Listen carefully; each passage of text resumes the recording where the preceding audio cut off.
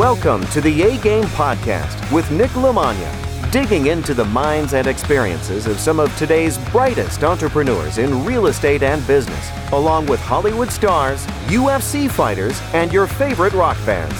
People that have figured out how to overcome obstacles, take chances, live boldly, and no matter what they do, they always bring their A-game.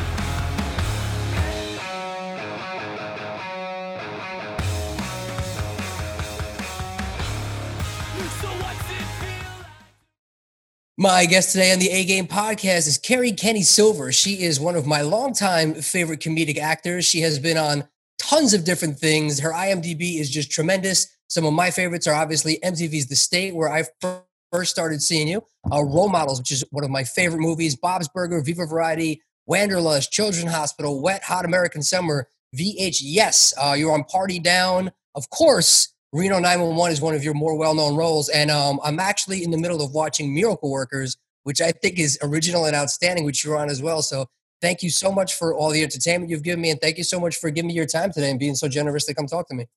Absolutely. Thank you for having me and for giving that very eloquent description of my IMDb. Sometimes I hear my IMDb. I'm like, was I in that? So thank you for that.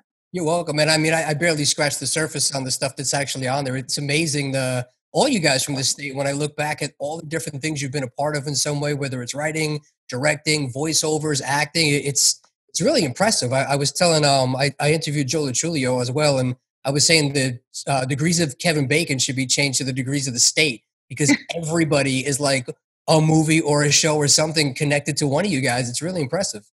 We've all been very fortunate, and it is kind of amazing when you think that this group of 11 ragtag weirdos, everybody sort of fell up. I don't know how that happened. So we're just counting our blessings every day.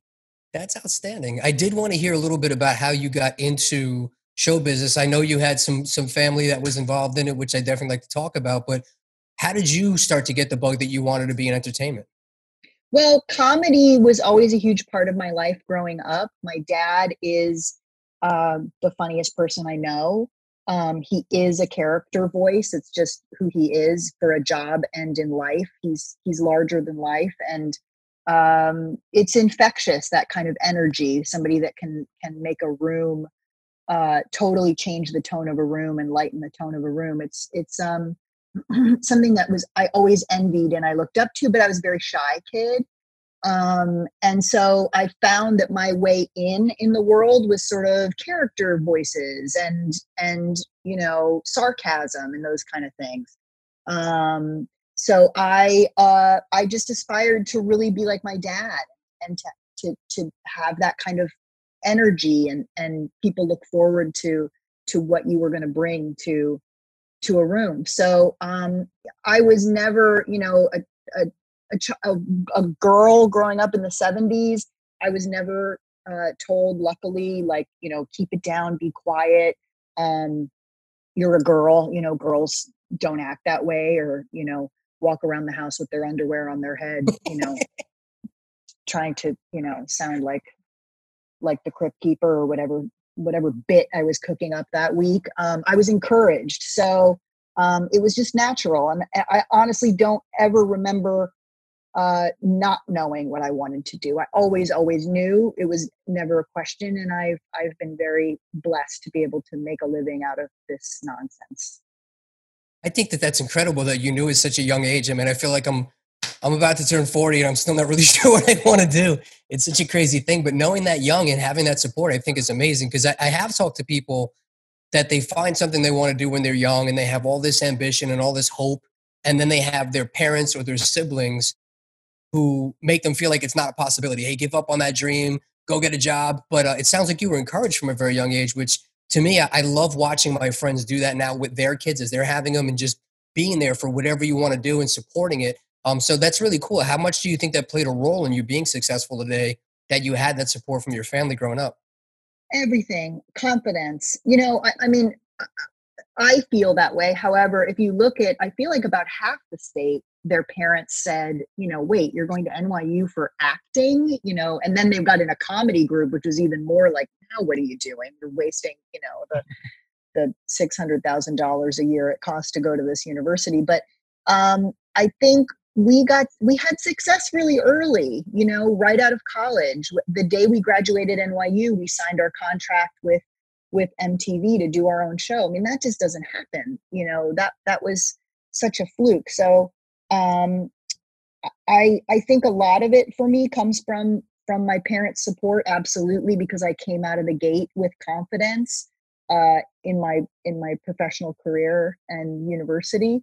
And then a lot of it, I think, comes from the confidence of, my 10 brothers, the state, because, if I had opened my mouth in that first, new group meeting, we were called the new group when we were at NYU. If I had opened my mouth and people went, yeah, that's not funny, that's not going to work, then I don't think I would have,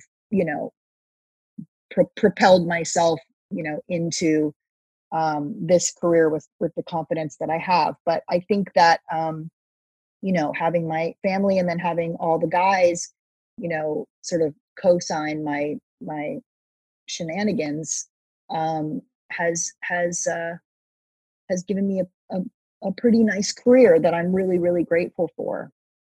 It sounds like it. That's one thing I've definitely noticed about you, hearing you speak and hearing you in interviews and watching YouTube clips, is you always sound very grateful and happy with what you're doing and where you are, which I think is awesome.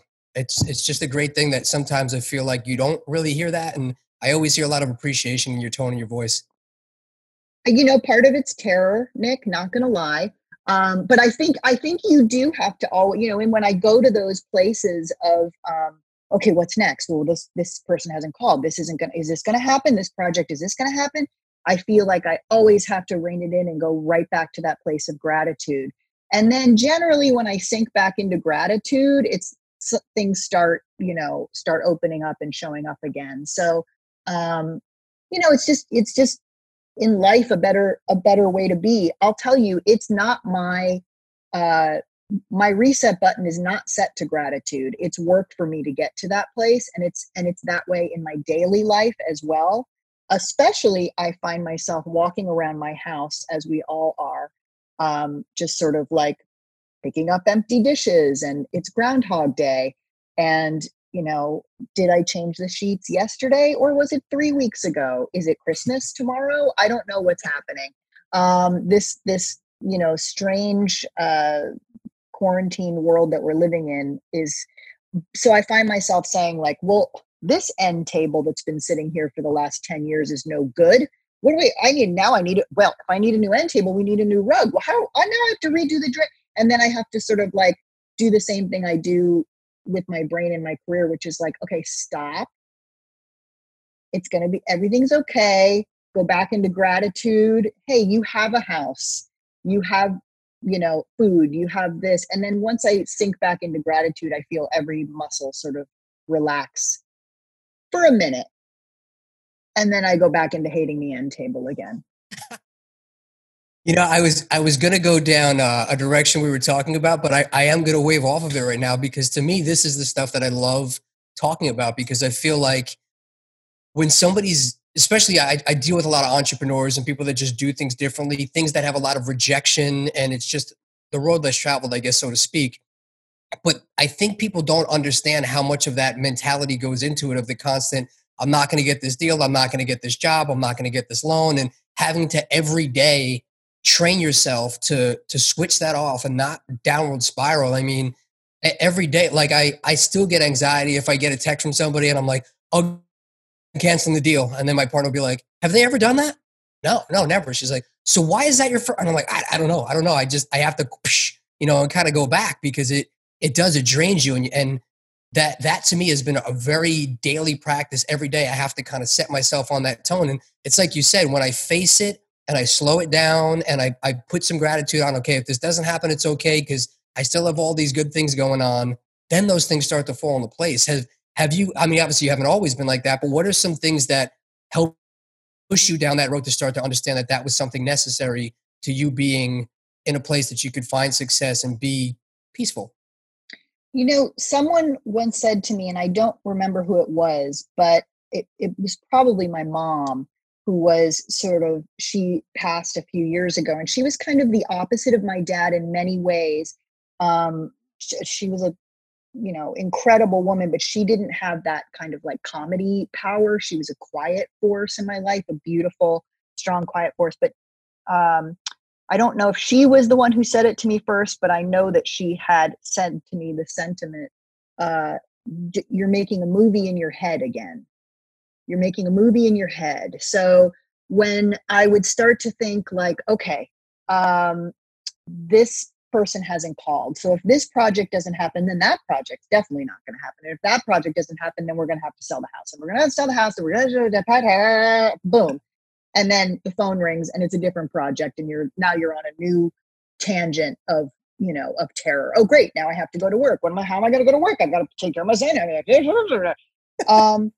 So I still, it's work for me. But when something comes up, when I feel that pang of, oh no, I'm not going to get what I need in life, whatever that is at that moment, career wise, family wise, whatever wise, I think of that phrase, you're making a movie in your head. Don't make a movie in your head. Because in my head, this doesn't happen, then that's not going to happen, then that's not going to happen, then this is not going to happen. And guess what? I'm a terrible, terrible screenwriter. So I have never once written the movie in my head that actually happened in real life. The actual movie is going to be far less surprising that ends up happening, good or bad. But chances are, I'm never going to predict that movie correctly. So I try and rein it in and catch myself doing that, because really nothing good ever comes out of it. I don't figure it out at 4 a.m. when I can't sleep and I'm panicking about it. I don't ever go, aha, that's the thing that's going to fix this. It never does. So just trying to come back into the moment, maybe adds another 6 months onto my life at the end. We'll see. You sound exactly like me. I think it's hysterical, but I mean, it's exhausting, but I think it's just part of, all of us. And does it help with you having a father who's in the same industry and a husband who's in the same industry to help talk you off that ledge when they see you doing that a little bit? Or is that mostly internalized on your part? Oh, I definitely need their help. And my husband is a incredible support. And he's such a calm, soothing, voice for me. It's he, and he kind of also, I see him kind of giggling like, here she goes again. So I think I feel like I'm better at reining it back in quicker, the older I get. So by the time I'm 107, I should be pretty stable, Nick. Yeah, I think that's well said too. I feel like I still have the same tendencies that I had 10 years ago. I'm just, like you said, I address them faster and I'm able to put out those fires a little bit quicker and not let them get so out of control. But I don't know if it ever goes away, So again, I've heard multiple people from your show say surrounding yourself with good people has helped with all that. It sounds like that's what you're doing on personal and professional level. I've been so blessed to have the family that I do moving through this career. I mean, I look at most people don't travel through their career with a pack of people that are like family to them. I mean, even when I go off and do other projects, most people on that project know the guys. So it's like, I'm always, close to them. And I'm so incredibly grateful for that, because while I do have, some self-confidence about my talent, it doesn't hurt to have a group, always behind you, sort of knowing what you're capable of to push you further and to support you. But I wanted to say something before what you were talking about, the sort of, in this career, the fear is real. Like, everyone has the fear right now about career with what's going on in the world, but it isn't the kind of job where you sort of work your way up, and chances are you're going to get that next tier. It doesn't work that way. The truth is, you really could do the greatest thing of your life and then never work again. It just happens like that in this business sometimes. Certainly as you age, different things happen. So but on top of that, and on top of the regular things that everyone goes through in their job insecurities, on top of that, when I'm going to get a job, that next job, I have to walk into a room and, you know, act like a lunatic. My job is to walk into a room and pretend to be, whatever that is that you need me to be that day. And it's, imagine that your next job rejection comes while you're standing in a room, dressed like a hooker, and you know that you have to leave that room and walk into a room filled with other women that also dressed like hookers. Like, how are the kids? Good. How are your kids? Good. Headed to soccer. And then add that to the level of stress of job hunting. It can be humiliating, but there is something to it that is also a drive. That fear is also a drive. It's an adrenaline for sure. There's adrenaline attached to it, and that helps propel me forward as well. That's great. I didn't even think about that angle of it, that you're constantly coming face to face with the same people at the different places, and things could be popping up while you're doing one thing and it takes you off track. And it's probably very hard to keep your head focused on the task at hand when you have all these other things jumbling around. Well, also, one thing that served me very well, it has served me very well in my career, is I don't see other women as my competition when it comes to getting a part. I truly believe there is enough for everyone. And now we're finally opening up the world of casting to actually start to include everyone, which is about damn time. But I don't sit in waiting rooms of auditions looking around at other women thinking, oh, is she gonna get it? Am I gonna? I really truly I have insecurities about myself. Am I good enough for this part? But I don't look at people as competition, and I think that helps a little. Take a little of the edge off of the already absolutely insane way of having to sing for your supper, so to speak. But you also have to realize when in acting, you are going for a new job constantly. It's very rare that you get on a TV show and you're just working for 10 years. I've been really lucky to have several series that have lasted, but it's not common. And so you're often going on auditions every day, every other day. So imagine having to, for the rest of your career, constantly be hunting for that next job, as opposed to landing for several years and then landing for several years. It's a bizarre business. I love the parallels, though. That's why I really enjoy talking to people that do what you do, and entrepreneurial type people, because it's that same mentality on like a daily basis when we're dealing with investments. You land a deal, but who knows when the next one's going to come? And sometimes you get in your head of like, well, what if I just had a 9 to 5? Why am I doing this anyway? And then something falls through, but then you get one and you're like, oh, this is totally worth it. Like, I'm going to do this again. It's like the roller coaster. You're scared when you're getting on there. And then when you go off, you're going, I want to go again. I want to go again. So, I mean, how do you keep yourself positive and motivated while you're waiting for that next gig to hit? I don't always do it correctly, but the one thing that I try to do is to focus on whatever's right in front of me.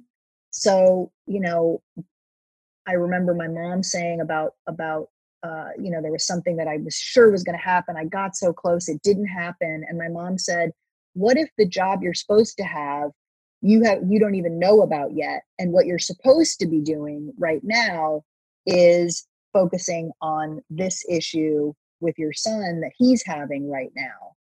And it was like, oh, okay. So I sort of switched my energy into 100% what he was dealing with at that moment. It was like, of course, this is what I'm supposed to be doing, And so I think it's more about like switching the energy at that moment. It's what I try to do. It's not always what I'm capable of. But I think a little bit of that fear, that insecurity is a good thing. I think it's part of the drive. I think it's part of the excitement. It's part of the game. It's part of the A game, Nick. Yeah, there you go. Come on, everybody. No, it's funny. My friends who are professional fighters and the guys that I do jiu-jitsu with, you hear the same thing, that the ones that go to the cage or they're fighting or they go in a box and they get their butts kicked, they always come back afterwards and they say, I knew it wasn't going to be a good night for me because I wasn't nervous. I wasn't scared. And I feel like the second you get too confident or you just don't have that, like that's what keeps that heightened sense of bringing your best. And, like you said, the adrenaline and keeping it exciting. A couple of my friends that are in decent bands, like they're pretty big, and every show they're still thinking, what if this is the last show? And the ones that that have the opposite of like, this will be here forever, girls are always going to love us, they're gone. So I just think on top of that, how that sounds like living death to me. The idea of there is no thrill in this anymore, then what the hell are we doing? I can't, that terrifies me. Imagine getting that big thing, this happening, and then feeling empty on top of it. That is scarier to me, I think, than not working. So, so a little bit of it is good. On a side note, I love UFC. I did not know that. I do. My husband is a huge fan, and I love it. And when we were at some Comedy Central party, and I met Dana White, and he invited us, so we went to a couple of fights and got to sit with him. And one of the times we went, I was 8 months pregnant, sitting ringside. UFC, like a classy broad. That's really cool. I didn't know that. I've had a bunch of UFC fighters on my show, and I train with a bunch of them.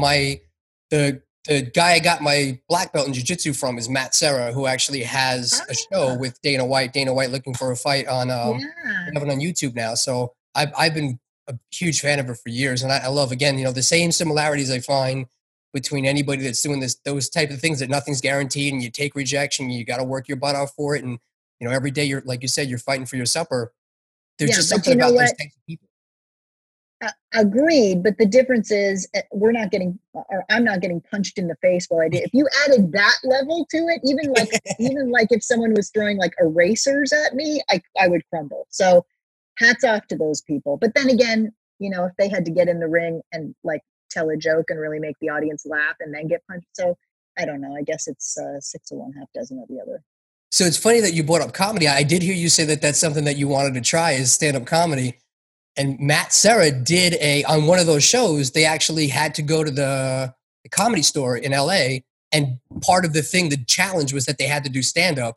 And I've seen he did great with it, but you see the guys that are like, no, I'd much rather go get punched in the face on pay-per-view than go do another 4-minute stand-up in front of strangers. So it's that strange comfort level with it. But most people are scared to do what you do. The public, speaking in public is, Well, yes, I have not done stand-up. I have done sort of like stand-up shows, but in character, as a character. The idea of standing up, doing stand-up as myself terrifies me. Even when I was in my band years ago, I sort of put on a persona a little bit, because the idea of just being up there as me was terrifying. I mean, it's why I became an actress in the first place, I think, because I get to not be myself and jump into somebody else's body for a while. So it's terrifying to me. Who knows? We'll see. Maybe someday. I'm going to wait till my 70th birthday. Do you have any favorite UFC fighters? No, I'm totally just a dabbler. Like, my husband will have it on and I'll peek in. But it's funny, I was just looking through with all of my free time, I was organizing old photos. And just last night I came across some pictures with Chuck Liddell and Dana. And I looked like a baby. That's really cool. So your dad, I didn't know until recently that he actually, he was Lion-O on Thundercats, which was like my favorite cartoon growing up. He was the voice of Count Dracula, the Cocoa Puffs bird. He's been on a bunch of other stuff. So did you grow up with just like free cereal every day? It's funny. That's everyone's question. No, we never got a single free box of cereal. But I did eat it a lot. And I don't know. I think that thing of like free stuff, I think that's like, I don't know. I don't know if that really happens, because it certainly didn't happen for us. But my dad is still the Cocoa Puffs bird. Oh, that's really And cool. yeah. And he's the Skittles Taste the Rainbow guy, which is fun. He's everywhere, my dad. And I was very lucky. I grew up on I would sit on the floor and look up and watch my dad do these crazy voices. I'd be like sitting in the booth on the floor, just studying him and watching him. And he's a master. It's something, that kind of thing is something you're born with. I do some animation, but not to the extent that he does. It's truly, truly a gift. Did the animation stuff for you come from just the opportunity that made sense, or was that something that you were always interested in because of what your dad had done? I was interested in it because of what my dad had done, but I don't have the same skill that he has. I'm very limited in my range, whereas he can do pretty much anything. Plus, he has that great announcer voice. He was sort of like, he was the voice of anyone who's like, 40 to 55 right now. He was the voice of your childhood. Anytime you walked in the living room to set down your Swanson's frozen dinner, he was on the TV. But I definitely don't have it like he does. But yes, absolutely inspired. I think I get hired because of my comedy chops, for lack of a decent phrase at all. But not because like we've got to have that voice. I think it's because they know who I am, or because they know I can deliver a snarky line here and there. You have great comedic timing. I love your delivery on all the stuff you do. Thank you.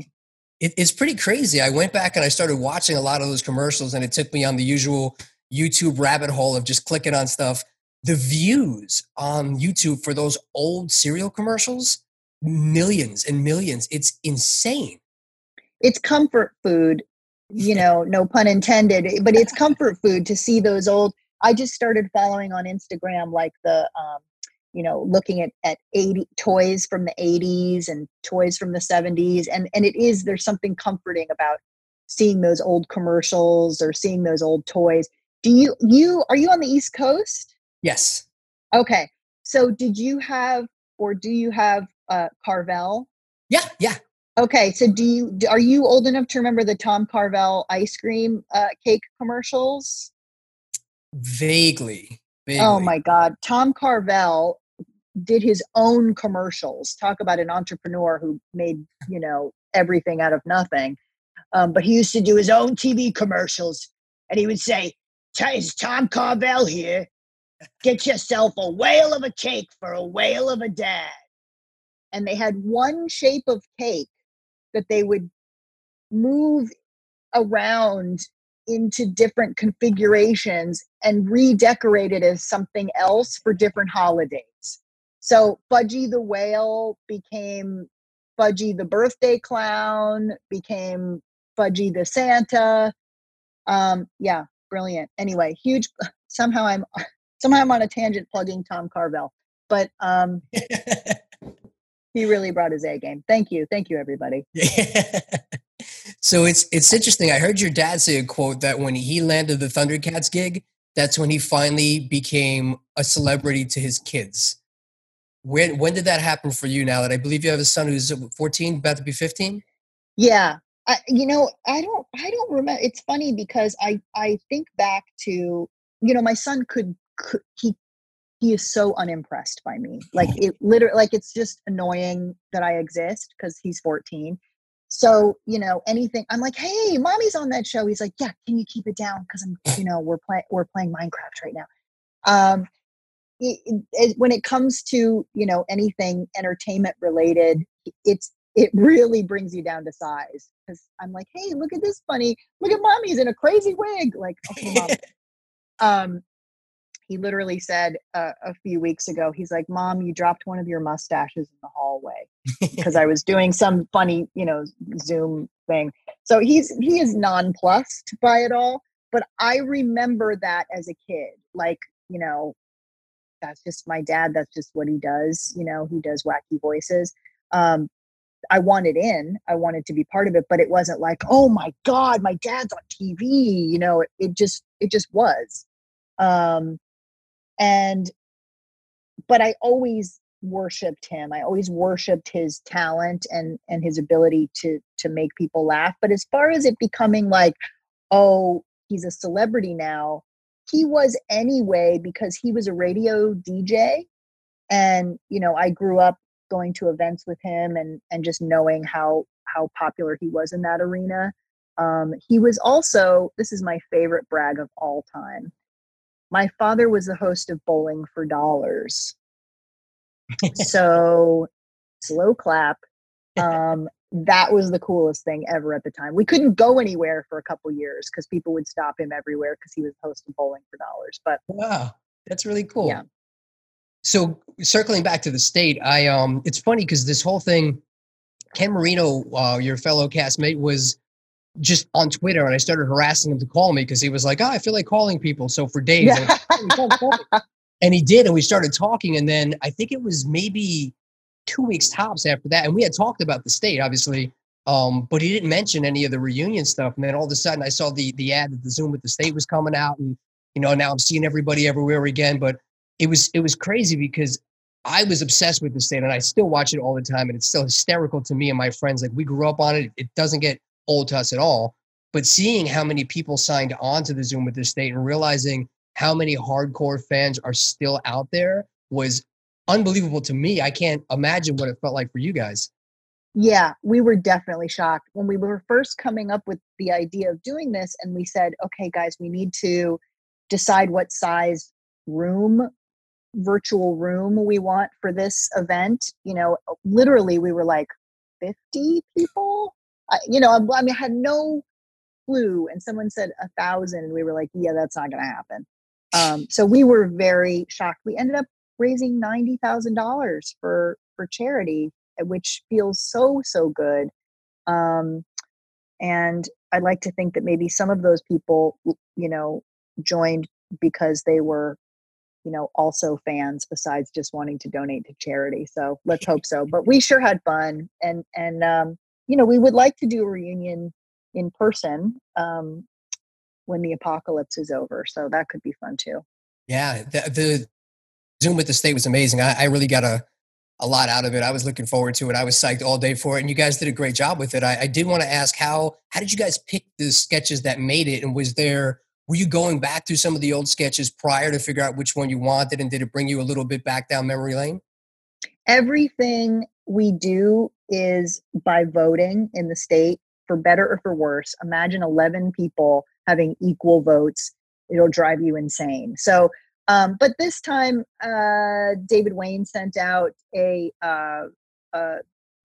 poll, vote for the ones that you want. And everybody, this was like just a fun thing. So there was really no drama about what we were going to do. If somebody said, hey, let's do this one, and someone else said, yeah, we'd do it, So it was pretty easy to decide some of the old classics. With the state being what it was, and you guys being so young, and everybody's probably very alpha and coming up and has big personalities at that time, what was your experience working with a bunch of people your age like that in New York City in 93, 94, and not having somebody really take on that one leadership role? How did you guys work things out and communicate and really, knowing just in business when there's not somebody taking charge and taking that leader, things get nuts and things get crazy quick. How were you guys able to balance that? Things did get nuts and things did get crazy quick, but in the best possible way. We were so full of ourselves. You have to realize I was 17 years old. We met at NYU as freshmen. I was just turned 18. It was, I was 18. So and Tom Lennon and I met when we were 17 at theater camp at Northwestern University. So it's like we were children. We were really children. And we were children who all sort of didn't have our people yet, or our group. There wasn't an internet. So you were just sort of swimming in your hometown going, okay, I'm a weirdo. I like to do crazy voices and make people laugh, and nobody seems to get it. And here I am trying out for musical theater at the high school. And then all of a sudden you get to NYU and there are these people, and it was like a spaceship had landed with our people. So we became obsessed with each other, just in love with each other, spending 24 hours a day together. We couldn't get enough of it and enough of each other. So we fed off that energy, and it got, it was emotional. This was the end of the world. This has to happen. So it kind of was this moving, ball of energy that, we would push and pull and move this way and move that way. And, but it was all out of an exuberance, a sort of, end of the movie, I found you, that just lasted. And I respect every single person in that group. I still worship every single person in that group. Nobody makes me laugh like those guys. So when you respect each other like that, then when someone has an opinion, you listen. And I don't know, it was just, a living, breathing, moving thing, and exhausting at times, trying to come up with, people really strong-willed with strong opinions. No, it should end with this fart joke, not this fart joke. It's life and death. Just passionate. But yeah, I think it was not easy, but so exciting. And I don't know, to this day, I just worship everybody's comedy in the group. All the ones that I have talked to always take time to give credit to you and how much they love and appreciate you as well. So nice to see that everybody supports each other like that. And I love just watching things and seeing people pop up and say, that person's from the state, that person's from the state, that person's from the state. Like, it all trickles back for me. But what is your impression of how you guys have been able to keep that going for so long and work together? Because, one of the things that reminds me of it is I heard you saying a quote of how, I might be butchering this a little bit, but you're okay with the result of things as long as you know that you did your best. And if I am saying that right, I feel like that's part of what I try and say with this whole podcast is no matter what it is that you're doing, you have to be giving your best to it, because there is no other opportunity. If you're not, people are going to notice you being reliable, being consistent, going the extra mile, being somebody they can count on and work with. And obviously you guys have that. And I think once you find those people, you want to continue to bring it, because as I branched out over the years, I found it's very hard to find reliable people that have the same worth ethic and the same integrity that I have. And when you find the ones that do, you want to keep them close and you want to keep them around for a long time. So what's been your experience with how you guys have able to, for 32 years, still work together on, TV shows and these huge blockbuster movies? I mean, I think you said it in your question, which is, you those are the people, not just that I worship every single one of their sensibility, but those are the people that I learned to talk in this language with. We created our own sense of humor together. I was only a kid, so I was just starting to develop my language as an actor, as a comedian. So we wrote this language together. God, that sounds cheesy, but it's true. I mean, I was so malleable at the time and so hungry for that energy that we sort of, created what that was together. It was its own thing, and it was, an 11-headed animal. And I think as time goes on, I know I can rely on them. If we're doing something and we need to pull someone in, of course, someone from the group is the first person you think of. I know this person's going to nail it. I also know what they're best at and what maybe someone else would be good at. Who has that kind of history with someone, knowing the ins and outs of their the spectrum of their ability. I also just think there's a comfort level, I mean, we just also love each other and love to work together and want to work together. I just, before I was on with this, I, rolled over out of bed and saw, I did a house party FaceTime thing with Tom Lennon and Nice. David Wayne. It's just like they're just always there. I love that. I think that's awesome. And again, I love watching you guys all get together and work together. Was there, for you, being that, looking around at some of the actors you guys have worked with and some of the projects you've been on, was there ever a point that you can really nail down that you looked around and just thought to yourself, I made it, I did it, or I've really accomplished something with my career? I it's funny, Nick, I still don't say that. I still don't say that. And I look at where I live and like you said, my IMDb page or whatever, and it's like, I don't know. I think it's pretty typical from what I hear from other actors, that you never really feel like that. But I mean, again, I'm not, Charlize Theron. It's not like I'm saying here I am sitting at the top of the mountain.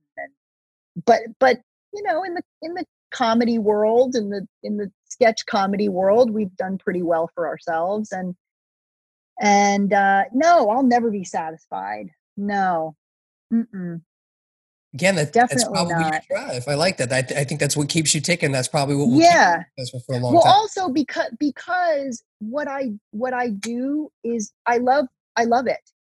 And so, like, I know some people in other businesses are like, okay, can I retire now? Like, when do I get to sit back? That idea terrifies me. Like, I do what I do to not make money, but because it's how I breathe. Like, I making people laugh and working with friends that's the goal. That's the goal, right? And when you were asking about, finding these other people, working with these other people, it's a life lesson that I try and instill in my son. And on days when he feels different or not like the other kids, into the same kind of stuff, I always say to him, look, listen to me. It's going to be about finding your people. When you find your people and your people are out there, when you find your people, the possibilities are endless. I am not somebody who went off, foraging in the woods on my own and created anything for myself. I did it with these other people. And spiritually, monetarily, creatively, I needed that band around me. And you will find them. And when you find them, the possibilities are endless. Now you have a better chance of finding them with the internet as opposed to just flyers in an NYU rec room. Excuse me. But you will find them. And when you do, grab on and away you will go. I'm writing a Dr. Seuss book now. But anyway. I thought that was beautifully worded. I know exactly what you're saying, and I thought you said it perfectly. Thank you. So with the Reno 911 now, you brought up how technology's changed, the internet and everything. You guys are now back on the Quibi app or Quibi Network now. How did that all come about? We had been Doug Herzog, who is the head of MT. We worked with Doug Herzog when he was at MTV doing The State, right? And so we've worked with him for 30 years almost. So he kept circling, back around, working at Viacom, working at Comedy Central. So we've worked with Doug forever and ever. And Doug came to Tom and Ben and I and said, hey, I'm working on this new thing called Quibi, and I think Reno could be perfect for it. The funny thing is, Doug is the one who bought the Reno pilot for Fox when we originally did it 20 years ago. It didn't get picked up. He moved over to Comedy Central. He bought it again for Comedy Central. We did that for 6 seasons. He left Comedy Central. Now he's at Quibi. He bought it a third time for Quibi. So we're still working with Doug Herzog, and we adore him. And we all sort of came up as kids together in this wacky world. That's a loyal dog right there. I like that. Good for him. He's a good guy. I heard Nick Swartzen. I saw him do stand-up a couple of times, and he told a story about how he was approached for Reno 911 and how it all came together. And I didn't know that show was mostly improv and ad-libbed until he said that. And I went back and I watched all of it, and I had a whole new appreciation for how funny all of that was. Is that something that was part of your background? Do you enjoy doing things on the spot like that and having that creative freedom? When we first came up with the idea for Reno, it was really, we had no time to write a script. The way it all happened was very quick. We didn't do improv. We had never done improv. The state did not do improv. So the idea of improvising a pilot was terrifying, but we had thought we had nothing to lose. So we did improvise the pilot 100%. When it got picked up years later to do on Comedy Central, we were like, okay, what are we going to do? We improvised the pilot. All right, it worked once. So yes, nothing, the only things that are written on Reno are the PSAs. When you see us very uncomfortably in front of a green screen doing PSAs, those are the only things that are written. Everything else is improvised. Makes it easier. You don't have to work on it as long as an actor. You just show up and do your hardy har, and a lot of the work is done in editing, well, that was not as funny a line. We'll just cut that line out and move to the next line, which was funnier. I love it. It terrified us all at first, and now I love it because also you can surprise each other. And that energy in comedy, when you see us surprise each other on screen, is really fun to watch. And it's always fun to look back and see that you've surprised, because that's really what it is. Especially, Tom and Ben working together for 32 years. Nothing feels better than when I'm able to crack one of them up. After all these years, like, I got you. I just got you. You're pretending like something dropped on the floor and you have to turn around to pick it up, but it's because you're laughing. Nice. That feels good. That is cool. How do you feel about the fact that the mediums have changed so much and there's literally new networks that could pick things up, and it looks like they're giving resurgence for all these shows now? Or is it giving you more, I don't want to say hope, but maybe some of the old projects that didn't go as far as you wanted to, or some things that were on the back burner that now you can bring fresh life to? Is it an exciting time to be a creative person with all these new outlets and mediums? Oh, absolutely. I mean, hey, the more work that's out there, the better. And absolutely, getting the band back together, so to speak, on all these projects is so fun. I mean, I always say, with the state, guys, we've got to do it in a real way while we're all still alive. It's kind of a miracle if you think about it statistically. Not that we're that old, but at 50, it's like, there's 11 of us, and we're doing pretty good that we're all still flopping around here. So I think it's fantastic.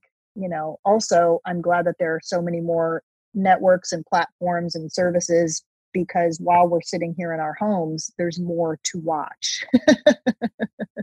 Definitely. And I think you look outstanding for 50. You are aging beautifully. So congratulations on that. Thank you, young man. Thank you. So I like to do what we call the victory lap as we close up. Again, I really appreciate you giving me your time today. I don't want to take up your whole day. So I'll knock out a few final questions. First one being, do you still play music? Because I don't know if everybody knows that you were in a band called Cake Like that I was doing, again, a rabbit hole on it. It was very Sonic Youthy kind of stuff to me. It was pretty cool, but I didn't realize until recently that you did that.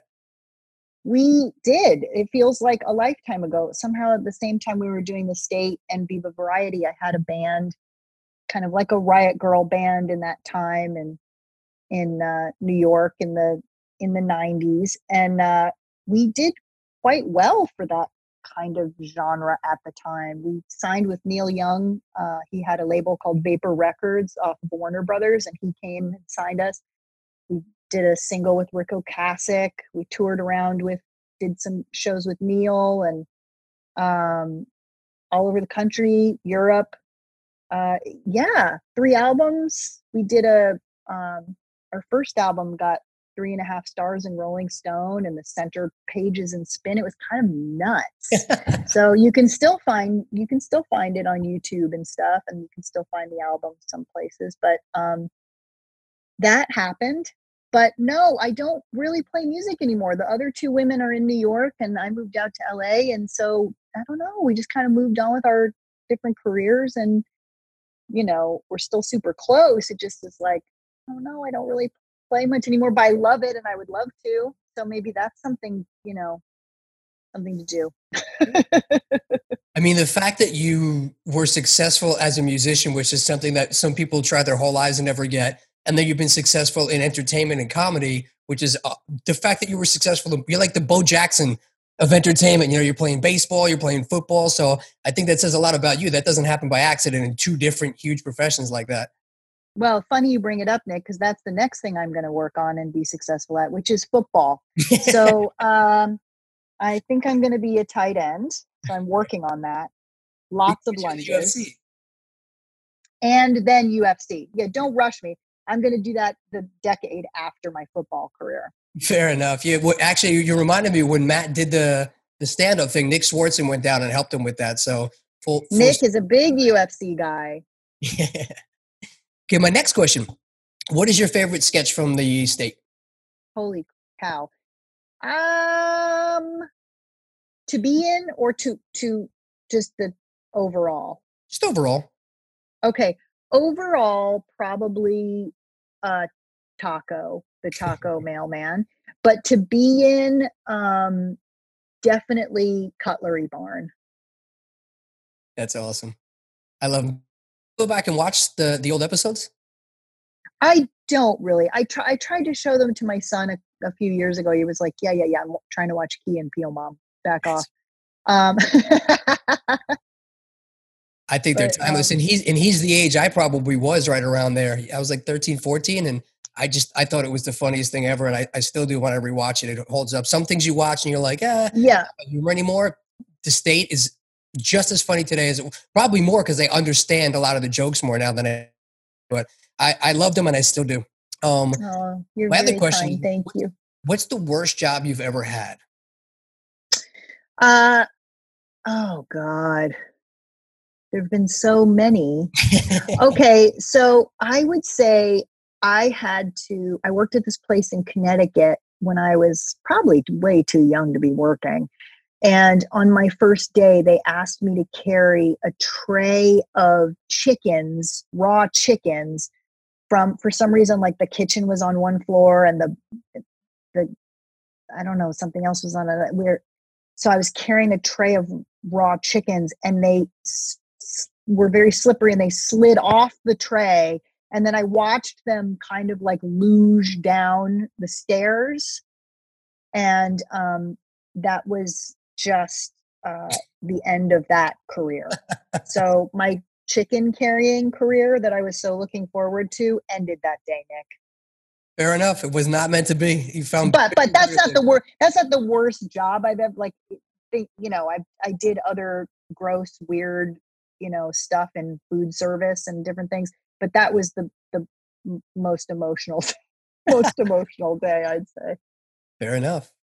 If you had a time machine and you had to go back knowing what you know today, what advice would you give you? Wow. Oh, God. I think I would say,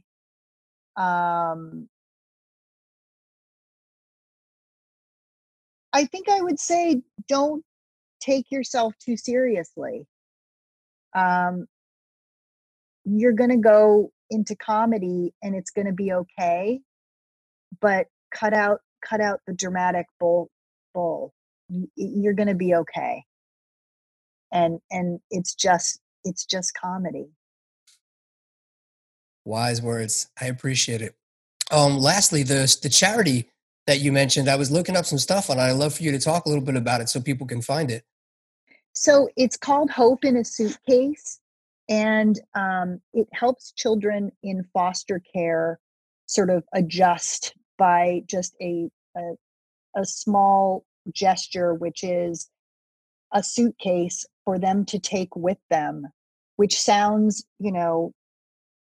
like what's the big deal? But the truth is, most kids going into the foster care system, they're not planning for this. This happens in the blink of an eye. There's been an accident. There's been some sort of tragedy. There's turmoil in the home, whatever it is.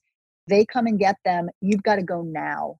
So most of these kids are leaving their homes, their parents, their families, whatever the circumstances at that time, with a trash bag and maybe a couple of things, maybe. And then they're going from place to place to place. It's almost never happens that they go somewhere and land in some, wonderful, loving home, and that's the end of the story. So for kids, I know for my son, the comfort of like just some of his stuffed animals and things that he's carried through his life, it's heartbreaking to think that these kids, have absolutely no comfort. So what Hope in a Suitcase does is each kid is given a brand new suitcase with some, a couple changes of clothing, a first day of school outfit, pajamas, socks, a few pairs of socks, underwear, some notebooks, a book to read, some maybe a stuffed animal or something, and a pillowcase. And we've decorated pillowcases that have, like cute pictures or inspirational messages. Each time we do a birthday party or my son's bat mitzvah or whatever, bar mitzvah, we do, the kids all get together and decorate pillowcases to add to send off. So that the kid, if they're going from house to house, at least they have a pillowcase to take too. So I've done a little work with these guys. They're incredible. And I think it's a really beautiful cause. I agree. I think it's outstanding. We all need a little comfort. Yeah. I mean, between what you guys raise for the state and what this is doing, I think you guys are, you're giving people comedy and humor and laughs in a time that everybody needs it. And you're giving back by donate to all kinds of charities. And I just think what you guys are doing is awesome. You all seem like very great people. And I very much appreciate you giving me your time today. I will put the links for the charity and for everything in the show notes and promote it as well. And then finally, just what do you have going on with you? What's coming up next for Kerri Kenney-Silver, and how can people find you? Well, I'll be in my living room, and then I'm going to probably go to the kitchen. And then I heard that there was an empty plate that once had a bagel on it in the bathroom of all places. So I'm going to swoop in there and probably grab that around 4:00. No, I don't know, Nick. This is such a crazy time. But there will be more episodes of the second half of the season of Reno that we did for Quibi. The second half of season 7 will be airing later this summer. So that's fun. Keep your Quibi, get your Quibi. I can honestly say, Tom and Ben and I all agree this is by far the best season we have ever done. We feel like we're at the top of our game right now. So more brand new Reno episodes coming next month, I believe, to Quibi. And I don't know, gonna do a pilot when this all opens back up. I've got a pilot I'm gonna be working on for Fox, and I don't know. We'll see. That's exciting. That's awesome to hear. Reno 911 is going to be coming back even stronger. It's a great show. I do have Quibi. I will be keeping Quibi. Social media, Twitter, Instagram. Are you? Where are you on those? Yes, Kerri Kenney-Silver for Instagram, and at Kerri Kenney for Twitter. Awesome. Well, thank you very much. Again, I've been a big fan for a long time. You have been more than generous with your time. I really appreciate that you agreed to do this. You were so great about communicating with me and jumping all over this, and I really appreciate it. Again, I'll be pushing out that charity, and I can't thank you enough. And any closing thoughts before I let you go? No, but you're just a doll, and I love that you do your homework and that you don't ask me questions like, so, Karen Kennedy, what was it like to work on Reno 911? I appreciate it. You're a doll. Thanks. Now, I truly am a fan, so I try and only ask you about stuff that I actually watch and enjoy and know about. So thank you for being a good sport. I hope you and your family have a great week, great month, great summer, and everybody stays happy and healthy and safe. And again, thank you so much for giving me your time.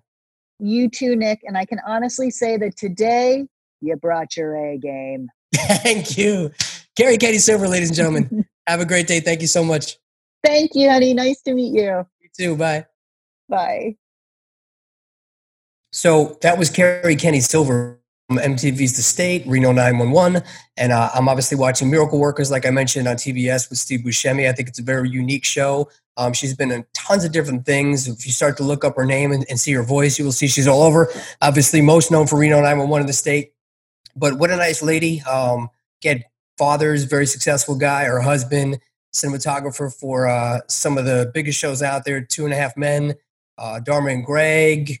He was on The Big Bang Theory, just a bunch of different things. So she surrounds herself with really good people. It was really nice talking to her. They're doing a lot for charity. They're doing a lot to give back. She was very approachable. She was very open to doing the interview. So I just really appreciate her. Everybody from that show has been great. And she seemed like an absolutely great person and a totally sweet woman, just as normal as they come, which I love. Hardworking and just told it like it is. So I really appreciated her giving us that time. This episode was a big deal to me, interviewing all these people that I'm truly fans of, not just trying to get somebody on just to talk to them for the sake of talking to them. I've watched her work. I followed her for a long time. I was excited to talk to her. I just watched Role Models. If you haven't seen it, such a great movie, totally funny. Lots of big names in there. Wanderlust, and it's just a classic. So check her out. Check out her sponsor, her foundation as well that she was supporting for her charity. It's all in the show notes for the show, as well as her contact info. Please follow her on social media. Please donate to the charity if you can with the link on the show notes on any of the podcasts. You can go to www.nicknicknick.com/links, www.nicknicknick.com/links to get the links to this on any of the platforms, on YouTube, all the social contact, and on those, the show notes will be on there for you to donate, follow any of the guests. And then there's also the 2 links now to go through us and get the priority for the best rates and the best terms in any of the lending you need for hard money, for private money, whatever it is that you're looking for. One of the best hard money lenders out there is Nationwide Business Capital Group. Nationwide Business Capital Group and Marianne will take good care of you when you click on the link, www.nicknicknick.com/links, and they will be able to take good care of you. Let them know that Nick and the A Game podcast sent you over. Whether you have bad credit, good credit, experience, no experience, money, whatever the situation is, fix and flip loans, any type of refinance programs, commercial loans, credit lines, they are able to do a lot of really creative things. So please check out Nationwide Business Capital Group. They are a sponsor of this podcast, and please go through our link so they know to make you a priority, as I have done a lot of business with her and referred her a lot of business as well. And she always brings her A game and always takes care of them. So contact Marianne for any of your real estate lending needs and funding problems, as well as Naked Warrior CBD. You have the tinctures, you have the drops. They now have energy drinks. The gummies are absolutely delicious. They've helped me with inflammation. They've helped me with mental clarity, anxiety. They've helped me get sleep. They've helped with my appetite. They hugely, just on taking them on a daily basis, have helped me big time with the inflammation that I felt with all my joints and everything from just beating up my body over the years. CBD is really just a miracle drug. You have to take it consistently. So give it 30 days. You'll start to realize that all the things and those little aches and pains and cracks that you used to hear and feel, you're just not anymore. They just mysteriously go away. You forget all about them. So, but it takes consistency. So give it a try, but stick with it for a few months, and you're going to start to see that you feel a lot better. You sleep a lot better. You're able to do a lot more with your day. Your energy levels change. It has helped me out huge. So check out on the links again, Naked Warrior CBD. Promo code A-Game will get you a discount on the nicknicknick.com/links. And check that out, as well as check out my brother, Dan Lamagna, danlamagna.com/lessons for a free online drum lesson with one of the tri-state area's top and most sought-after drummers who has played with tons of bands, as I mentioned. So get your loans, get your CBD, get your drum lessons, and go on nicknicknick.com if you'd like to talk about us selling you any great investment properties, or you would be interested in potentially partnering or having us buy some great properties from you. Always looking to buy. We always have properties we can sell to investors with a great rate of return. Contact me today. Thank you for listening. Have a great day. Thank you.